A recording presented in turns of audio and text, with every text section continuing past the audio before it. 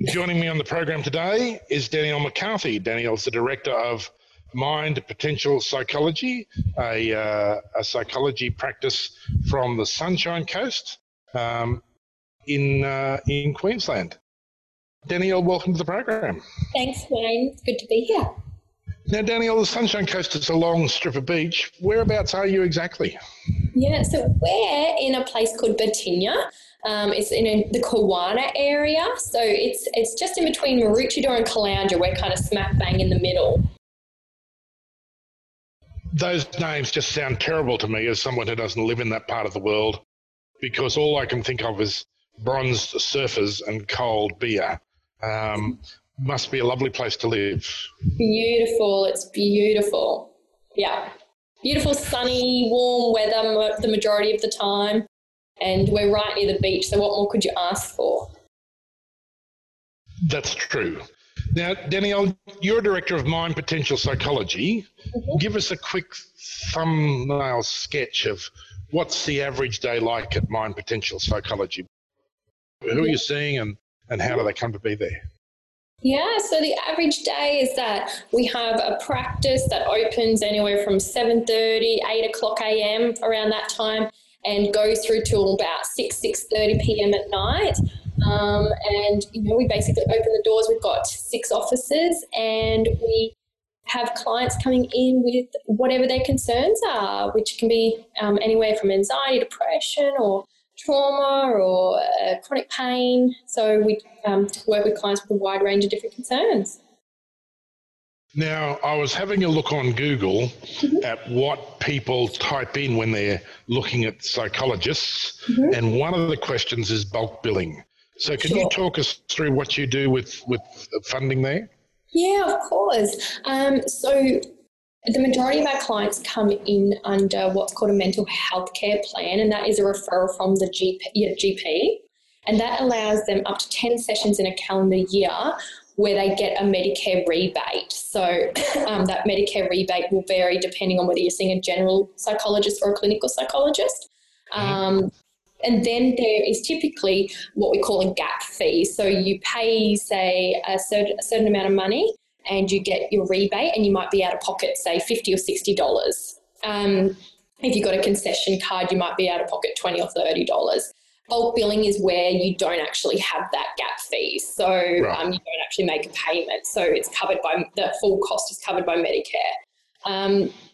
We do have a small population where we agree to bulk bill them when there is significant financial hardship, but it's definitely not what we do a lot. And the reason being is that there's many reasons. One, we do find it is a lot more beneficial for clients when they show up. And if there is an out-of-pocket payment, and no matter how small it is, we just do find that the commitment of those clients tends to be greater in terms of showing up to their appointments, doing the in-between session practice, or the homework tasks, whatever you want to call them, tend to commit to those a lot more, and they tend to commit to their treatment a lot more and therefore get better outcomes. So that's why we're a bit reluctant to bulk bill. And then, of course, there's just the very fact that, we, as a practice, there's a lot of costs that go into running a practice, and the psychologists obviously have a lot of costs in their lives as well to cover, and this is their job, and they need to, at the end of the day, be able to put bread and butter on the table for their family, at home. So, we just can't always even afford to be a bulk billing practice because we just wouldn't cover costs and be able to run it all. So to be able to run and be open and be able to treat clients and help them out, there is a gap fee for the majority. Danielle, it does sound like the fee is very, very predictable, though. So I'm just putting words in your mouth here. I'm assuming for anyone who's concerned about costs, they can just come along and have a conversation and find out exactly what it's going to cost before they commit. Yeah. It is. Yep, it is. It absolutely is. So there's the standard fee, there's a concession fee for people who have a healthcare card or a concession card from Centrelink. It's very predictable. There's basically only a couple of fees that they may get charged, and it's really not an exceptional amount of money.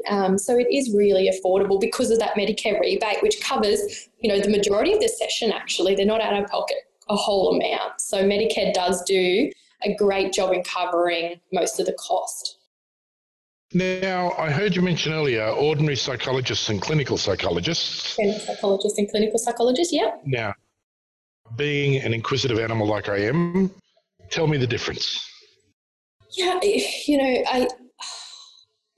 I guess the difference is really that the clinical psychologist has gotten additional supervised training in clinical presentations and mental illnesses versus the general psychologist. So a clinical psychologist has either done their master's or a doctorate level training at university, and then they've gone on to have to do additional supervised practice whereby they have to get regular supervision of a trained psychologist for a set period of time before they can be classified as a clinical psychologist, where a general psychologist might not have had that additional training.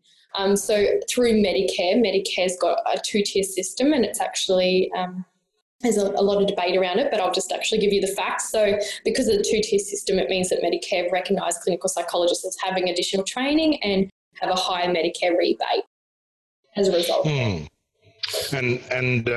from a client's point of view, I guess it doesn't matter because the decision about supervision or unsupervised rests with you at the practice level, and it's all going to be fine, whoever's dealing with you. Yeah, and I guess at My Potential Psychology, I value every single psychologist who works in this practice, and there's a mixture of general psychologists and clinical psychologists, and in my eyes they're all exceptional psychologists. I've got an amazing team of people who work here, and so who do an amazing job and have had many years practicing. And so with the fees, when it comes to the fees, the actual gap fee is kept the same because in my eyes they do an equally amazing job in treating them, and they're very good at what they do, whether they're deemed to be a general psychologist or a clinical psychologist. So the fee here is the same for both. Now, Danielle, clients who are coming to you, you mentioned a lot of them come with a plan as a GP referral, but I understand people can just walk in the door as well. Yes, exactly. Yeah, so maybe 60 to 70% of our clients come in through a GP referral, and then we have other clients who we call them private clients, and they can just call up and walk through the door, and they may be covered by private health and have some of their session paid for by that, or some of them don't have that private health and they just pay out of pocket. So we can see them. You don't have to have a referral from a GP. It's just commonly done because that's the GP might be the person who picks up on the mental health difficulties, and they might be the first point of call for that person who then directs them to us. Now, at the risk of being controversial, what about parents and partners who are concerned about someone's mental health? Should they come along and have a chat to someone there about what's going on? How does that work? Yep. So of course they can come along and talk, and they would be the client, and they would work with the psychologist, I guess, on strategies to how to maybe best manage the situation with their loved one. Under Medicare, like through a GP from a referral, they wouldn't be able to get a referral under a mental health care plan because they're not the person. You have to have a diagnosable mental health concern to be able to get a mental health care plan. They can certainly come in privately and chat to the psychologist. And we do, we do have clients who may be struggling or have an issue with one of the relationships in their life, and they are themselves the client and come in, and the work would be around helping them with that and help them navigate that. Yeah, I can certainly see that if you've got perhaps older dependent children or even independent children, if you suspect that they've got an issue, it can be very lonely without someone to talk to about how do you progress this, how do you approach it, how do you move forward. That's it. And there may be really effective coping strategies for how to best help that person or work with that person. So there might be things that the actual, the client that we see can actually do, and ways of communication or being with that person that can still really assist, even though it's not the person themselves coming in to see us for treatment. And you don't think shouting would be the ideal solution? That's just my parenting coming out in me. I think that we're all guilty for going down that road at times, but generally that's not what we would recommend, no. But hey, guilty as charged at times. And see, my children are 35, so, you know, I really can't claim the terrible twos as a defence here. Yeah, Danielle, okay. in addition to the obvious things like depression and you know, maybe sleeplessness and anxiety, what are the other common presentations that people make? Yeah, yep. So we have a number of clients who might be experiencing chronic pain. We have some with some kind of trauma.